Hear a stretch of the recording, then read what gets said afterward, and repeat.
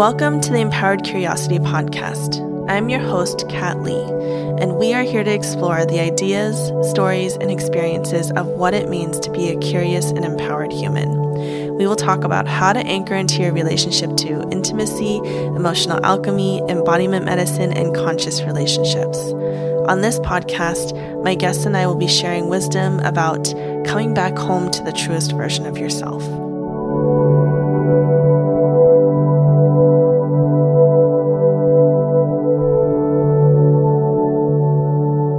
Hello, and welcome to the Empowered Curiosity Podcast. Today, I have a special guest, SJ, with me.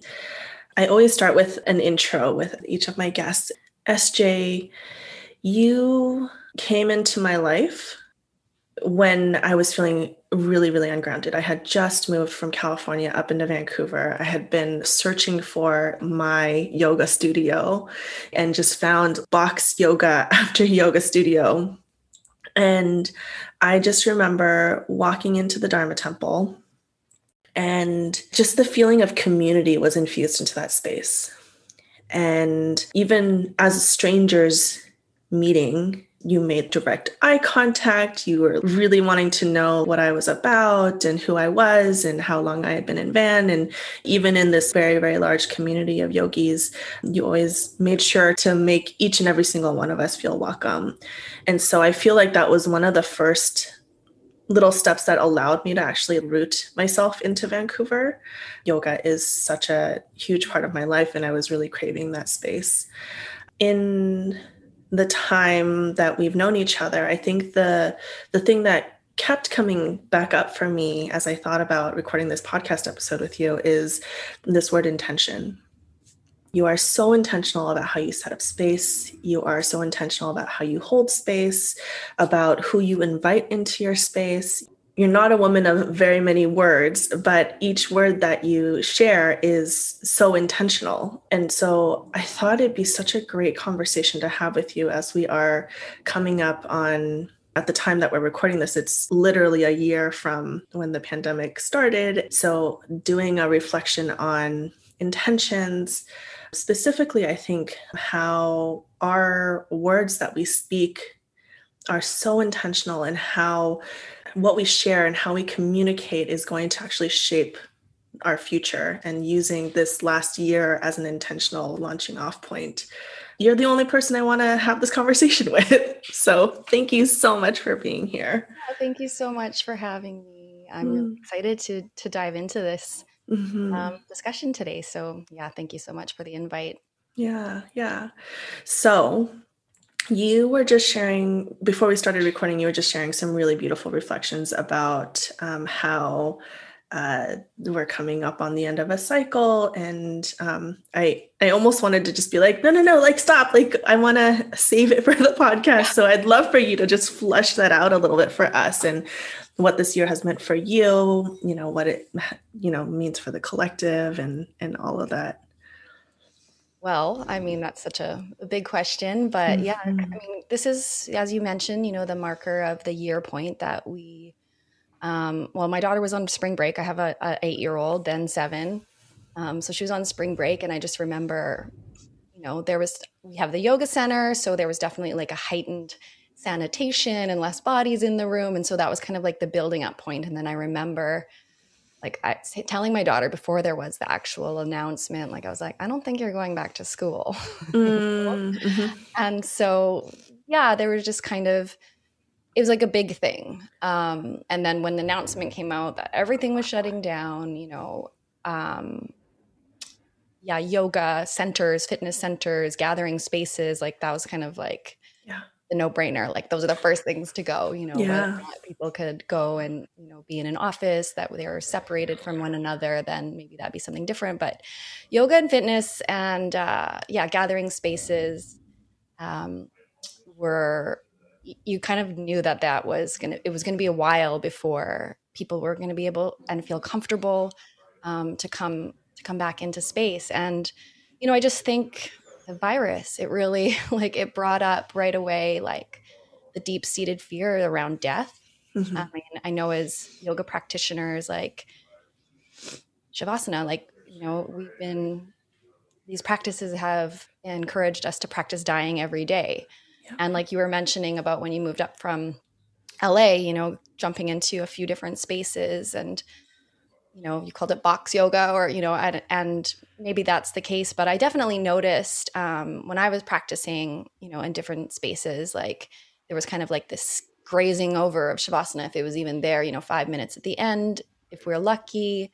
I think that's shifting a little bit. I think that the trend is moving more towards like nervous system regulation, so I think the importance of like a deeper rest is definitely happening. But yeah, shavasana basically means corpse pose, like practice dying. And but really like taking that really into a contemplation, like what will it mean when I die, when I go. And so I think maybe as yogis, or practitioners, meditation practitioners, people that have had a contemplative practice around our inevitable passing, maybe there was a little less, for me, a little less fear.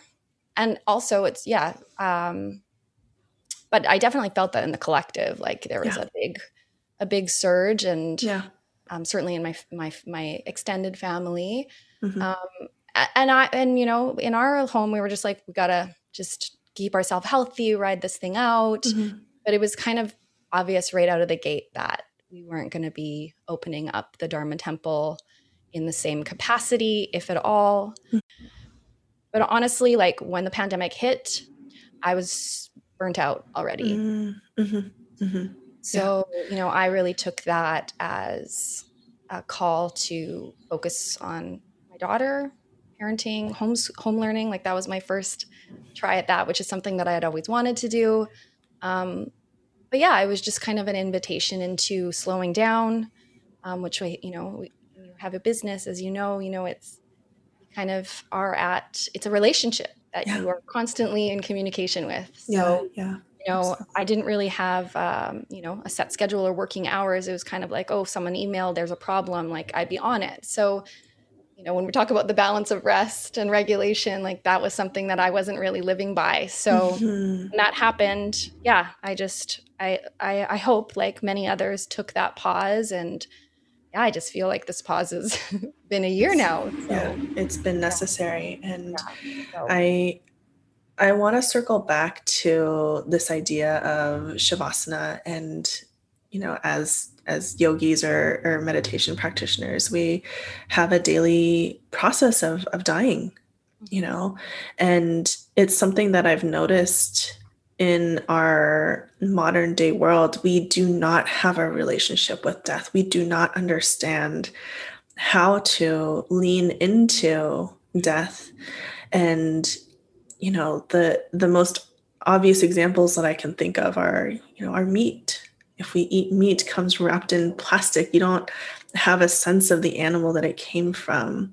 I've been doing quite a bit of traveling this week, and I'm looking at these transport trucks, and I remember as kids, like you can see that there are animals on there, and now they're completely blacked out. Like we do not have any sort of connection to even the natural cycles of death and dying. And it's something that I think, my Taoist background has given me.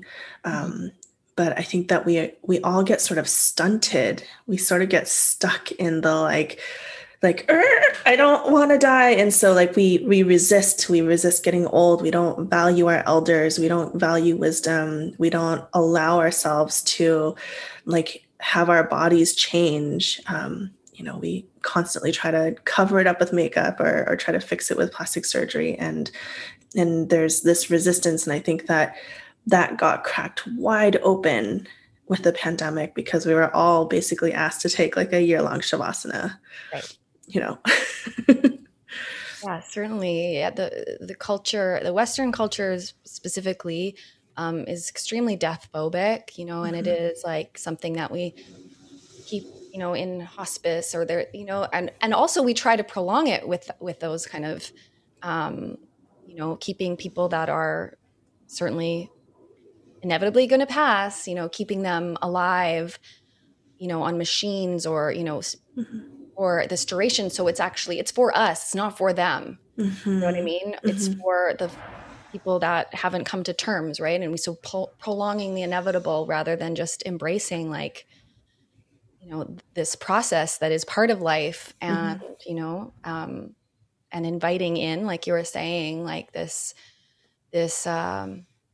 reverence for this natural part of Mm-hmm. our lives. And yeah, I hope that this time has kind of highlighted that to us, like how precious and how fast moving our lives are. And so just to really begin to focus more on intentionality, how Mm-hmm. can I live with more presence? What is the kind of world that I want to live in? I think with the pandemic and the Dharma temple and the lineage I was practicing, and there's been a lot that I've had to set down, and with the grace of this spaciousness, it's not without it doesn't come without like pressure or fear as well, like I Yeah, of will say course, of that. course. But it has been an invitation, and to really like check in with self and be like, okay, if I'm intentionally creating here, what is it that I want to pick up? Like, Mm. let all these things go. What is it that I want to pick back up, to create with and for what, Mm-hmm. um, because yeah, I think another piece of the pandemic that's really struck me too is like, you know, it's it's a we're a connected, like Yeah. we are one, global family. Mm-hmm. And I think there's been systems and, put into place that's created this division and prioritized me, mine, what, Yeah. over our we, and Mm-hmm. what is like for the collective good of all. And I hope now that that is more apparent, and Mm-hmm. that there can be a little bit more intentionality with the way that we're co-creating this reality together. Yeah. Yeah. And I know that we both work with elements just from different lineages. And to me, like that entire little section that you just shared with us feels so like a metal element. I don't Mm. know what it would feel like for you, but that idea of like clarity and condensing and aligning and, shedding what doesn't serve anymore. Um, really like having just like almost like a reorganization. Mm. It feels very metally to me, and I think there's there's so much that has come from the pandemic. I know that there have been a lot of people who have struggled through it, a lot of people who have done well through it. Like everyone's got a spectrum of experiences, but I think for me, the thing that's come to be really clear is this relationship that we have to the collective that you just spoke of. And there's been a clarifying of what's okay and what's not okay anymore. The Black Lives Matters movement, I feel like, has been so clarifying about like not just race relations, but how we look at ourselves as a collective, how we arrange ourselves as hierarchies. And um, I personally feel like there's been a lot of intentionality being put into what kind of society we as humans want to step forward into, and we're seeing some some steps towards that progress, but it comes from this place of clarity, intention, um, and then the action has to come after. I am curious about how, you know, I would consider you to be a community leader. And so, how you've been noticing this shift in the collective, and what you see opening up as like a future, and also as a mama, like you've got a little one. Yeah. So I mean, I think what has really been apparent, and what is coming into our awareness more, is an accountability Mm, piece. And as we become more conscious, as we become more aware of how we are relating with the world around us, how we relate to other people, and that it's not just about me and perpetuating meanness. Um, I think that accountability piece becomes really important, because then we start to take a little bit more of a critical lens to some of the subconscious patterns in our speech that perpetuate these systems of harms and division. Mm-hmm. My that's where I sit as a mama too, right? It's like, what was the reality that I grew up in? What were the social norms that were kind of perpetuated through media and through language? Mm-hmm. And how my positioning now as a mom is really to like eradicate a lot of those lies, that we were fed as youth, and to take the accountability piece of really witnessing where there is the unconscious biases that come through in my language, or and it is like a lot of subconscious, like we're operating, Absolutely. 95% on our subconscious mind. And so just to get that Absolutely. little 5% more conscious, I think it comes from slowing down and becoming really, critical about how we can, reframe our language to promote, more inclusivity, and also how our language can have those negative implications if we aren't mindful, because I think that that's how these systems have kind of stayed in this hierarchy system for so long, is like it's perpetuated through our Our language. language. Basically, it's as a colonizer language, so it Absolutely. really creates that divisiveness and hierarchy. Yeah. Power and status. I know that for me personally, coming from a family of immigrants, I've had to sort of adjust my thinking and how I, talk about how I fit into the collective and how I fit into this structure of society. And my parents had always sort of talked about like their story as being like they came to this country with nothing and they were able to bootstrap their way into being able to provide a life for us. And the Black Lives Matters movement has helped me realize how harmful that narrative actually is, because it's made me sort of re-examine where my privilege sits, even as someone of color, and how we negate the struggles of other people by overlaying the struggles that we ourselves moved through, and how actually working with the collective and trying to restructure our world into something that is going to be better for everybody in the future requires us to break down these narratives around, like, why couldn't you do it better? My parents did it this way. And so I think that there's a level of,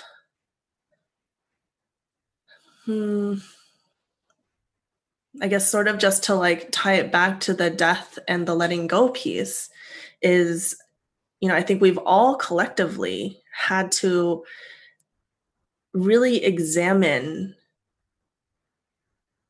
a lot of these stories around race and beliefs, and try to look at them from a more realistic lens. And I think that that's been one of the most clarifying pieces for me in terms of what this pandemic has really brought to light is this capacity to shift and change. But that shift and changing has to come from a place of alignment and in a place of integrity and accountability, like you were saying earlier. Yeah, and I think just really in that examination, just finding our own inner compass. I think our parents did the best they could, but certainly these narratives have seeped into our subconscious, and then of course we see it around us, or we don't. So I think like when we have the blinders pulled back and we awaken to the reality in which we're living, and that there is this immense disparity among race, gender, resource distribution, and yeah, where we sit within that, and the accountability of our own energy and how we're contributing to the those systems staying in place, contributing to the hierarchy, choosing who's at the top. We're down here fighting for the same piece of the pie. Like, it's about really, I think, languaging in a new reality that is upholding equality, diversity, social justice, where everyone has access to, the resources and the programs and the education. And so I think, yeah, like, taking it, from the individual into the collective starts with, our own compass of discerning, like, what is true for me, what is right, in any given situation.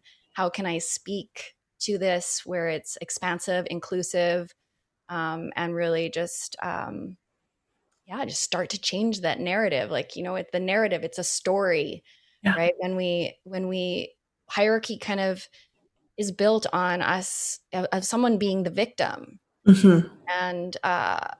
and really understanding, I think that there's like these kind of buzzwords coming up around like sovereignty and autonomy, and we're recognizing that, like, we have a right to choose, we have a Yeah. right to choose, what systems we continue to uphold, where we invest our energy, and including time and money, and how we are contributing to, a more sustainable, inclusive planet. Yeah. Yeah. And you touched on this a little bit, and I think that it goes just like perfectly in line with examining stories, is really examining the language. Mhm. I've really been sitting with this, and I think that so many terms, especially like in social media land, like so many terms sort of get thrown out without actually understanding the depths of the words that are being spoken. And what I'm loving is, I think we're trying to sort of create new languaging, Hmm. even down to, talking about gender and talking about race and talking about what's okay and what's not okay. And I really think of the intentionality behind our words, the words that we choose to speak, as being almost like spell work for the future that we want to create for ourselves.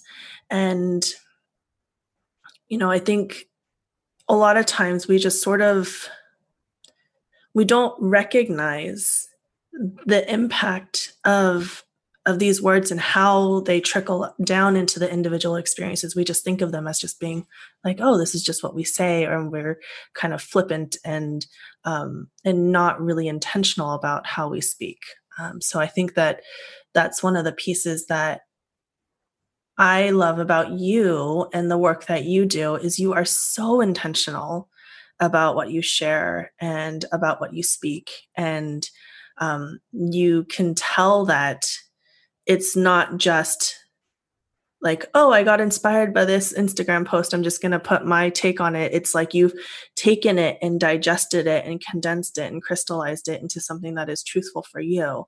And I really wish that if there's anything that I hope our listeners get out of this conversation, it's that they have complete sovereignty to be able to do that as well, you know? Absolutely. And I think, just embracing the curiosity of why, why use that word? Why are we drawn to using that word when we read someone else's post, which is, of their, hopefully of their, own creative genius?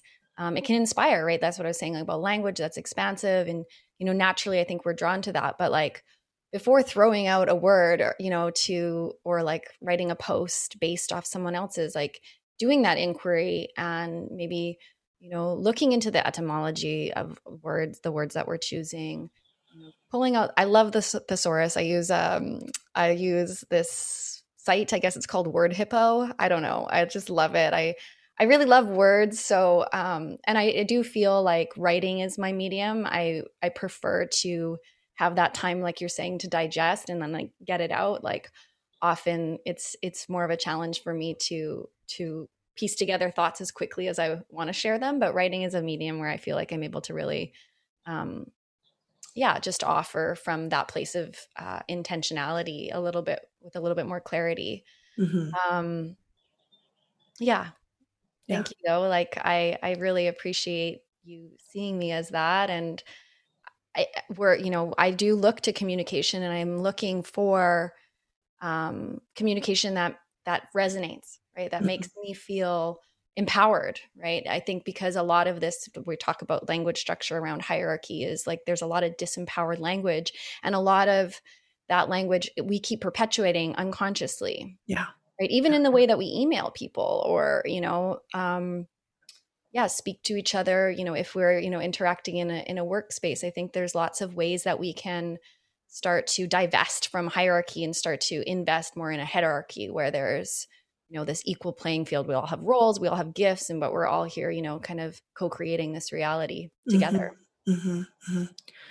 I think I felt that so tangibly um, in when I was an acupuncturist. I did fertility acupuncture, and the words that we would use around procedures, around how women are treated, around there's so many examples. And I remember sitting with a client of mine, and she was like, if I hear the words failed IVF one more time, I'm going to scream, Yeah.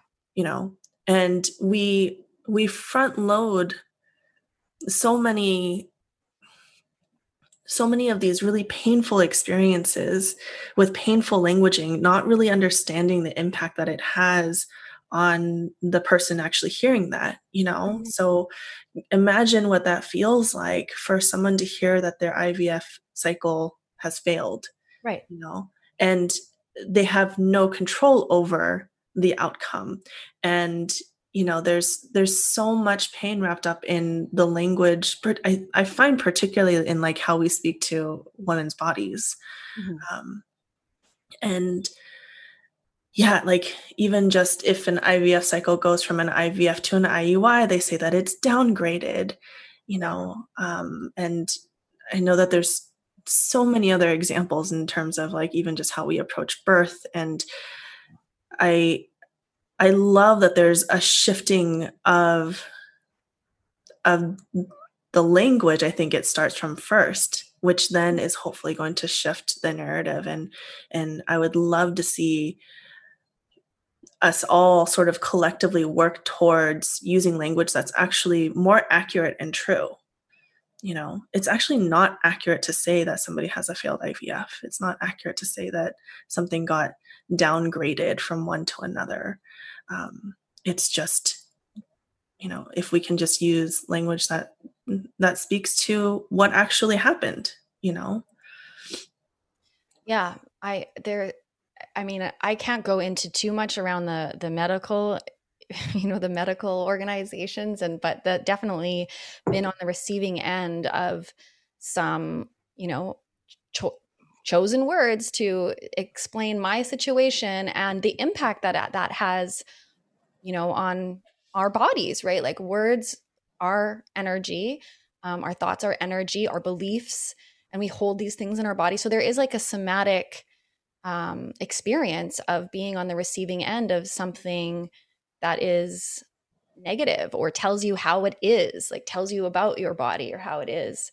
Yeah. Um, like the failed IVF piece is like when we go back to our early childhood, when our subconscious mind is forming, essentially, all these early childhood wounding patterns. It's like I'm not good enough, or feeling like a failure, or I'm not lovable, like, so the moment you are on the receiving end of that kind of language, it automatically, ignites that part of the brain, the reptilian brain, of fight or flight, and closes you down. So it's like it even, when we communicating, it's creating a future impact that, maybe the potentiality of this woman being pregnant is shut down in that moment from that languaging, Yeah. you Yeah. know? I think And that the there's stories like, that she's telling herself based on, quote unquote, some expert who's telling her that this has been a failure. I want to highlight something that you just said because it's something that I witnessed over and over and over again when I was a fertility acupuncturist. And this impact that we have using the words that we use and how it can impact our bodies. And so you had mentioned, using the word failed can trigger a fight or flight response. It goes into the limbic part of your brain and it turns on that lizard brain, and it pushes you into that sympathetic response. What that actually does in your physiology is that it pushes blood to your brain because you might need to think through and problem solve something that's threatening to you. It pushes all of your blood out to your arms and your legs because you might have to actually fight or flee something. And then what it also does is it shuts down the digestive system and it stops sending blood circulation to the reproductive system. And, I think that when we talk about fertility and the outcomes of fertility, I've heard so many hacks, for lack of a better word. You have to take fish oil and you have to take this and do laser acupuncture and, all the things. But I don't think that we have a clear understanding of why we need to reduce stress in our lives.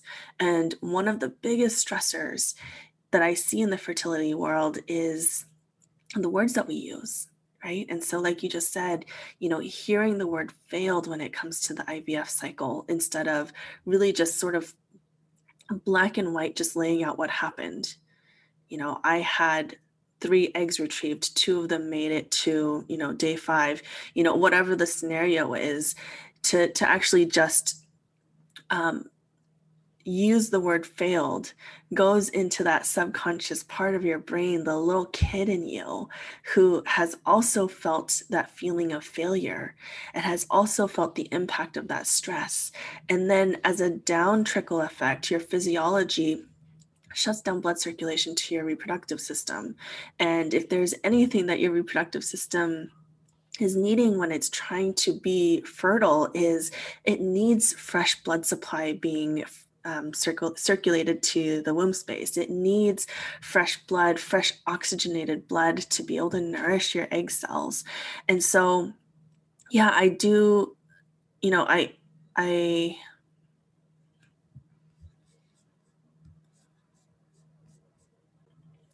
so I don't think that it is a small thing to change the languaging, the vocabulary, the narratives that you are telling yourself, because it impacts you on the inner child level, it impacts you on the nervous system level, and so that trickles down into the cellular level. And I don't think that really anyone's really talking about the actual tangible physical effects that our words have on our bodies. Yeah, it's really harsh, and I do hope that just the awareness is trickling down and can start to really seep into those bigger structures like the medical, the educational, and I think it is happening. Like, I just think it's slow. Yeah, and it's going to be slow, Yeah. because there's so much, like, on an individual basis that needs to shift for it to actually ripple out into the collective. Yeah. Absolutely. And I think that, I personally haven't chosen to have children, but I love that there are so many conscious parents out there, because the language that we use in our homes is going to impact, these little ones as they grow up. And, I the messages that, our generation was told of toughen up, and, like, that's not an okay feeling to have. And, I get excited about what this next generation is going to actually be able to manifest, just based on the kind of language that was shared with them in their homes. And so I'm curious about, as a mama, because I know from having multiple conversations, our children end up becoming projections of ourselves. Like, what is that process like for you to make sure that you are checking and acknowledging your own story and your own projections? Well, we talked a little bit about the subconscious and I think the way that we communicate largely out of that place, it's largely unconscious until you have a mirror reciting back to you how you're communicating. Yeah. And I think one of the most obvious ways that was reflected to me, that I was not conscious of, is my intention to keep my daughter safe, um, from, bumping her head or falling downstairs or, whatever the thing, and like, using negatives, like, don't do that, can't do that, like, oh, Mm, you shouldn't touch that. You shouldn't do, like, those things are like Velcro, like they stick in your mind.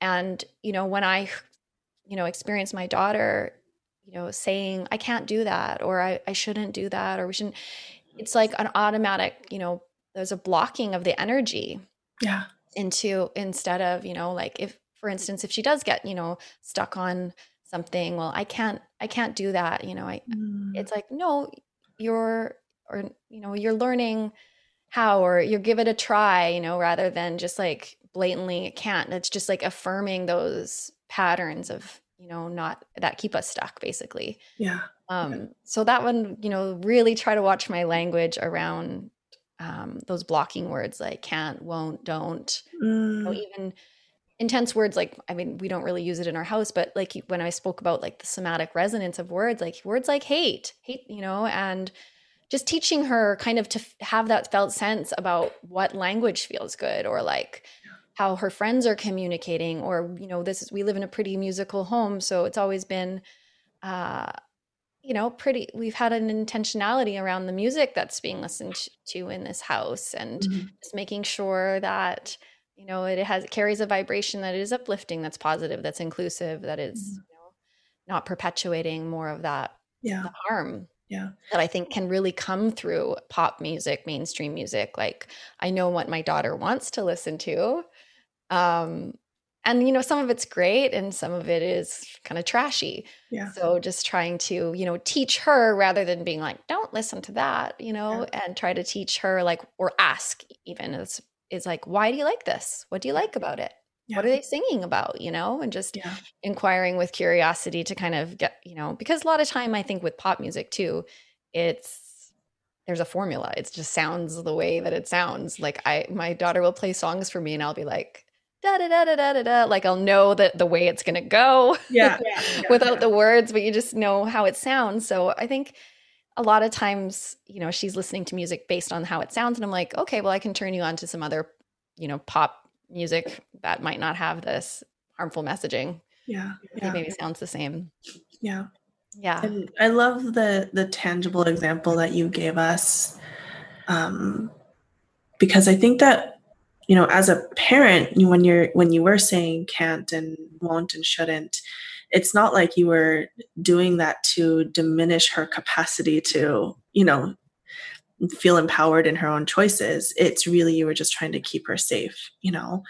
And I think we don't realize the impact of these words until, like you were saying, they get mirrored back to us. And what a wonderful opportunity for you to then examine, okay, so how else am I limiting her? How else am I limiting myself? And then approaching that with curiosity, and approaching that with, an intention to change that for yourself and for your daughter, I think is so powerful. And I wish that more parents would, I mean, I think all parents should have some form of like subconscious understanding of what happens, in their young children between the ages of 0 and 7, because that's really when our brainwaves are wiring how our belief systems are going to be as we grow up. Right. And I yeah, I just think it's really beautiful when you can look at some of these actions and choose something different. Mhm. Yeah. Yeah. And, my intention, is to raise an empowered daughter, um, and, impact and have an empowered generation, Yeah. and I think about, growing up, not really having much, of any role models that were empowered women, or even teaching me about my own, sovereignty and my ability, how my choices shape my reality. Like that's like a big part of, teaching my daughter about her own autonomy is like, Mm-hmm. you have a choice. You have a choice to say you don't like something. You have a choice, and what you're choosing is the reflection of, your internal state. But you're not choosing things because you're told to, Mm-hmm. because, your friend likes that song. You get to choose, so really, that's been a really important piece for me in parenting is empowerment and knowing that that comes from within. Yeah. It's interesting when we talk about etymology of words, like if you look up empowerment on Google or on the internet, rather, the definition of Google is different if you go than for words down or for dictionaries down. The Google definition is it kind of it defines empowerment as an external force, giving you the authority to make a choice or take action. Okay. And then the fourth down, Cambridge is speaking to like it comes from within. We get to, we have the authority to make choices for ourselves. So I found that really interesting. That's a huge difference. It's a huge difference. And it's really interesting. Like this whole kind of languaging paradigm was um, largely introduced to me by this woman named Dani Katz. She speaks the truth and her truth and, is really an advocate for this quantum languaging of, speaking into and living into a new reality, a new paradigm, the paradigm in which we want to experience on this planet that we haven't yet, right? Because it has been based in those kind of patriarchal systems of separation and oppression, and that hierarchy. So I really resonate with her work, and that's what's opened me up a lot to resourcing. Why do I use this word? What does it mean? Where does it come from? Break it down. Like get to have that felt sense. Like how does saying empowered feel in my body? Yeah. Right. Just kind of teaching those little things to our daughter as well, just so that she has that own felt sense of why she's choosing the things that she's choosing. Mm-hmm. Mm-hmm. Yeah. And how the impact of those choices. Yeah. Yeah. Right?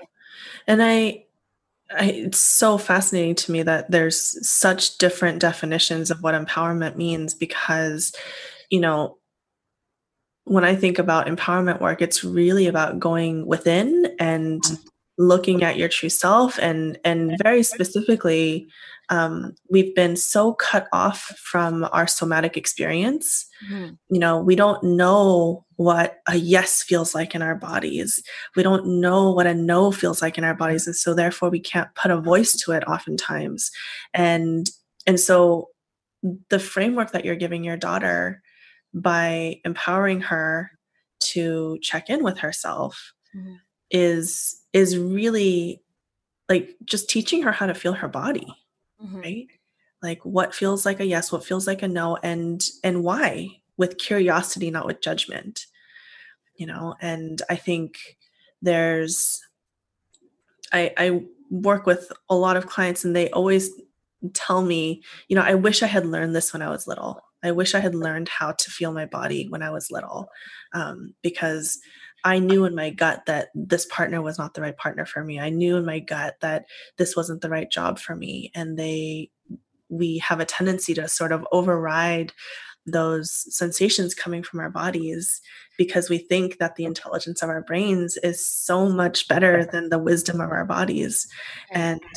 And a lot of empowerment work I think is really about going back to that wisdom of our bodies, going back to that true self, and really communicating from that space of clarity and sovereignty and autonomy. Yeah. And at this point, it is on parents to be, because the hierarchy still exists, in schools. It's like, I'm the teacher. I know better than you. Mm-hmm. And we're sharing this information. Like my daughter's in public school. We're having a good experience. I do really think it's the education systems is, I mean, grade by grade here we're going, with the teachers we've had pretty good luck, and it's kind of an experiment even having her daughter in school, just to see, like what is the information that she's getting, and also just teaching her that they don't, the school doesn't have an authority over you. If something doesn't feel right, or know otherwise, you're allowed to challenge your teacher or your principal or classmates or whatever with what you feel. Or even it's just like asking questions to keep us open, right? It's rather than it being like this line in the sand and it is this way. Like look at the harmful education that we went through, and just like completely erasing the true history of this country and Yeah. peoples.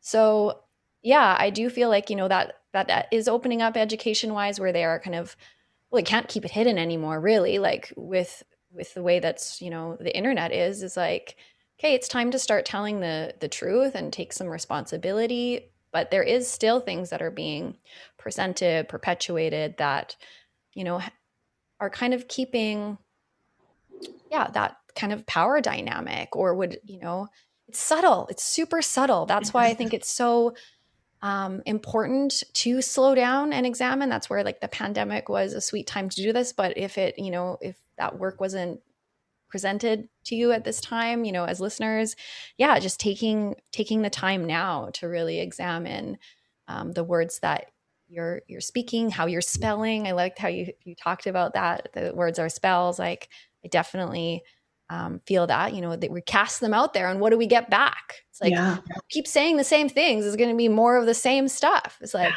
and even mentally, right? Like those loops, the subconscious of our 0 to 7, when you're something happened and you didn't feel good enough, like that's been my most prominent loop, and breaking the pattern of that has been, Yeah. it just shows up everywhere. So Yep. the thoughts we think, the words we vibrate really do matter. And so yeah, taking the time to slow down and get really intentional, and then choose, because you are sovereign, and we have to implement more empowered communication if we want to see the kind of world that I believe that you and we all want to experience, and we want for future generations.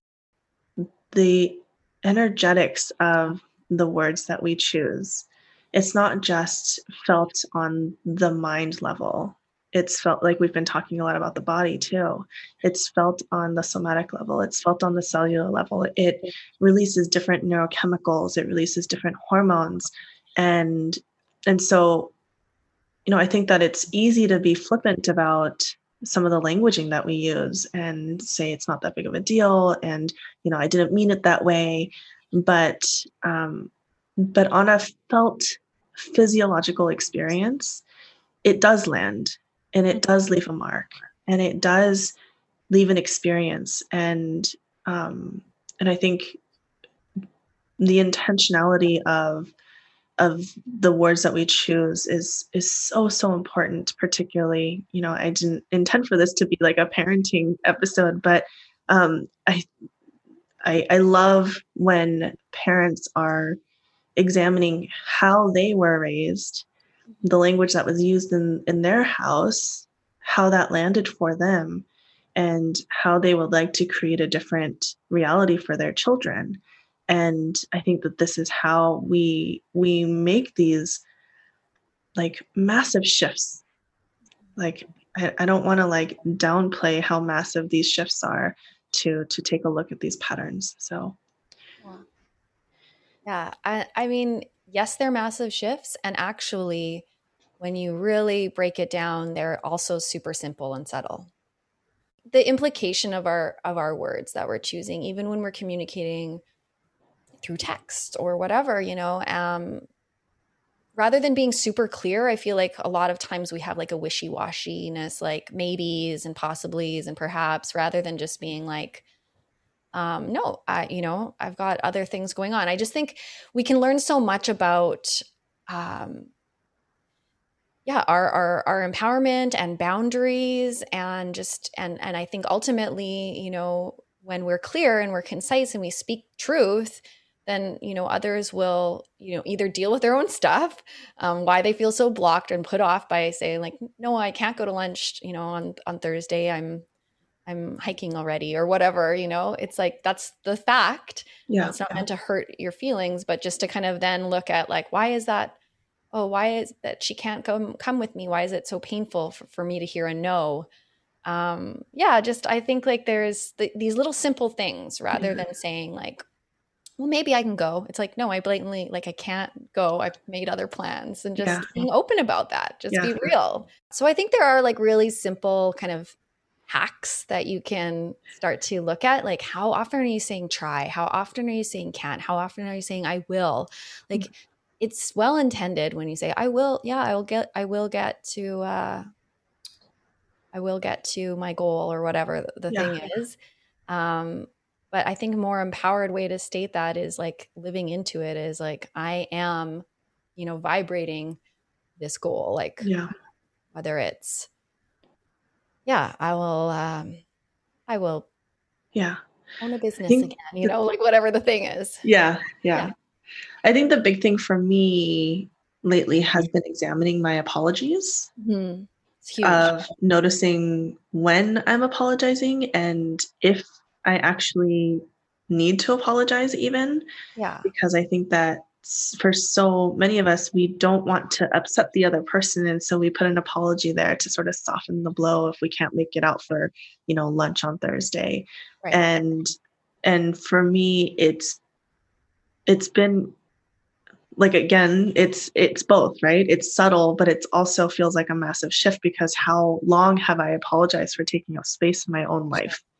And so actually owning my own time and space by not apologizing. And it is literally 2-3 words that gets taken out of that text message, but it is a massive shift. And the other word that I think I'm examining is just. I'm just trying to reach out and seeing if you want to go get coffee. There's like an apology sort of wrapped up in that word just. And like an excuse me, I'm just going to leave this here. Just is a big one. It's good that you're catching that. Should, another one, shoulding all over ourselves. I should have gotten not done yoga today. Well, and like, how do we reframe that? Like, I'm getting up and doing yoga. I think the strongest is like, I'm getting up and doing yoga every day for 30 days or whatever, just kind of claiming it as it's happening. Rather like, I'm going to try to do yoga for 30 days. It's like, oh, you're going to try? Like, good luck. It's kind of already insinuating a little bit of doubt. So that's so cool. Sorry is a big one. I've definitely, that one was mirrored back to me hard from my daughter. And when she mirrored that to me, I looked to my mom and it's the same thing. It's like this long line of, I'm sorry for taking up space. I'm sorry for speaking my truth. Or speaking at all. Like, I'm sorry for bumping into you. It's like, that one is huge. So awesome that you're acknowledging that and just being unapologetic in the space that you take up and how you're asserting yourself. And you too. I mean, you're unraveling an ancestral pattern right there, and it's not easy. I was talking to my dad last night and I was saying like that, I was like, I'm an elder millennial because I think like the actual like years of the millennials is like, I don't know, 81 to 94 or something. I don't remember the years, but I'm 81. And I feel like I kind of had the like, my dad was very like techie. So I know we had the internet before a lot of people. I was on there, like I loved it. But anyways, I was just talking about us being like a bridge generation because we have had the internet. So we've had access to, not just like a piece of paper encyclopedia, which we did have like these analog tools where we accessed information and our teachers. But then we had the internet and we were able to like really start to question and be exposed to so much more. And then when you put it into a question and you see, oh, wow, this is super harmful. This is that's super inappropriate behavior. Then you can, you got to take accountability and you make the changes. Well, we're the ones ushering that in, and it's hard. Yeah. It's hard work. That's where it's like, even I, when you're saying like about your client saying like, I wish I had known this. It's like, yeah, I wish there was things that I knew when our daughter, my Marley was, 1-2 years old. Like I've self-corrected since then. I wish I knew that then. Like what was I implanting into her subconscious at that time when I didn't know better, or, I wasn't aware of these patterns in my communication. It's like, that's the big work, because even the protection piece and knowing like my mom's not doing that work. She's not aware of how often she's saying sorry. Yeah. And the impact that has on her grandkids that love her, and she's just showering them with so much love and tenderness, but there is like some major disempowering patterns that she's still living. So I can't shame her or blame her or really point out where it's, this was gone wrong, or this is where you've really been disappointed. I can't do that, but I can, I take it on myself to break those patterns and to make the shifts and then embody it. And like, really, that's the best piece, and the only piece really that will influence the people around us, is to just like walk the talk. Be the living example of the change that you want to see in the world. So yeah. And I think I was just sort of pinged to say this because I've heard this from so many parents as well, of I wish I had known that when, my kid was 1 or 2. And if there is power in not apologizing when there's not an apology needed, there's also power in apologizing when it is needed, so like it lands in your child's body when you say, I'm so sorry I lost my temper. I'm so sorry I couldn't show up for you in the way that you needed to. Can we do this differently next time? Absolutely. And I think that, again, that's the piece where I feel like words are spell work, and this is where we get to see that alchemy. We see that transformation in process. Directing our attention back to our own energy management and understanding, the power of our own choice, and how empowered communication can really ground in this new earth that we're talking about, and just embodying that too, right? And knowing that the language that we speak is basically the ocean in which we're all swimming in. So really, to do the necessary work of looking at how we're communicating, and if how we're communicating is instigating change and propagating just more equilibrium and potential and sustainability. So just sharing that, I think that's kind of my little like closing. And that I'm still, this is something that I'm really working on. Yeah, we're all students working on it myself. And I love writing. So, part of my intention of maybe, just trying to kind of write more around using that language, writing it into being, and hopefully, it's felt and received. And well, we're definitely listening, SJ. Wonderful. Yeah. Well, thank you so much for sharing time and space with us here. And your words are so appreciated. And we've hinted at the fact that you are a writer. So I'd love for you to share with the folks out here how they can find you so they can actually read your writing. I have a website. It's radianceandritual.com. And right now it's more of a landing page because I did launch a container that is kind of just a creative exploration for me right now to be able to share space, teaching, embodiment, having more like intentional ceremonial spaces through the virtual I want to hold a space where it's really about doing our own inner work and moving intuitively through our lives rather than having like a set program or feeling like that we're not measuring up in some way by missing out on X amount of classes per week.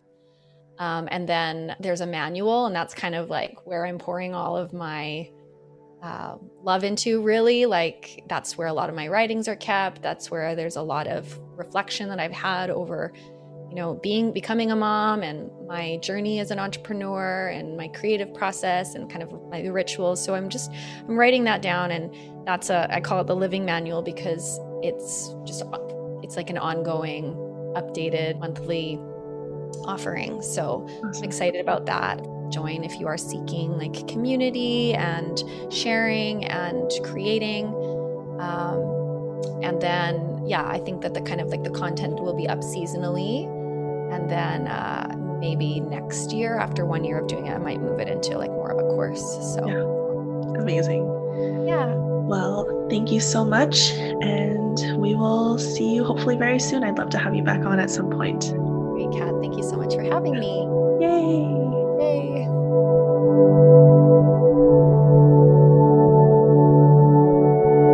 As we are wrapping up, I just want to send out a few pings of gratitude out there. First of all, thank you so much for listening. Thank you for being a part of our community. And if you would like to support our project, you can find us on patreon.com. I would also like to send some thanks out to Mayan Kites, who creates original music for our podcast, and for Andre Lagacé, who produces these podcast episodes. Thank you.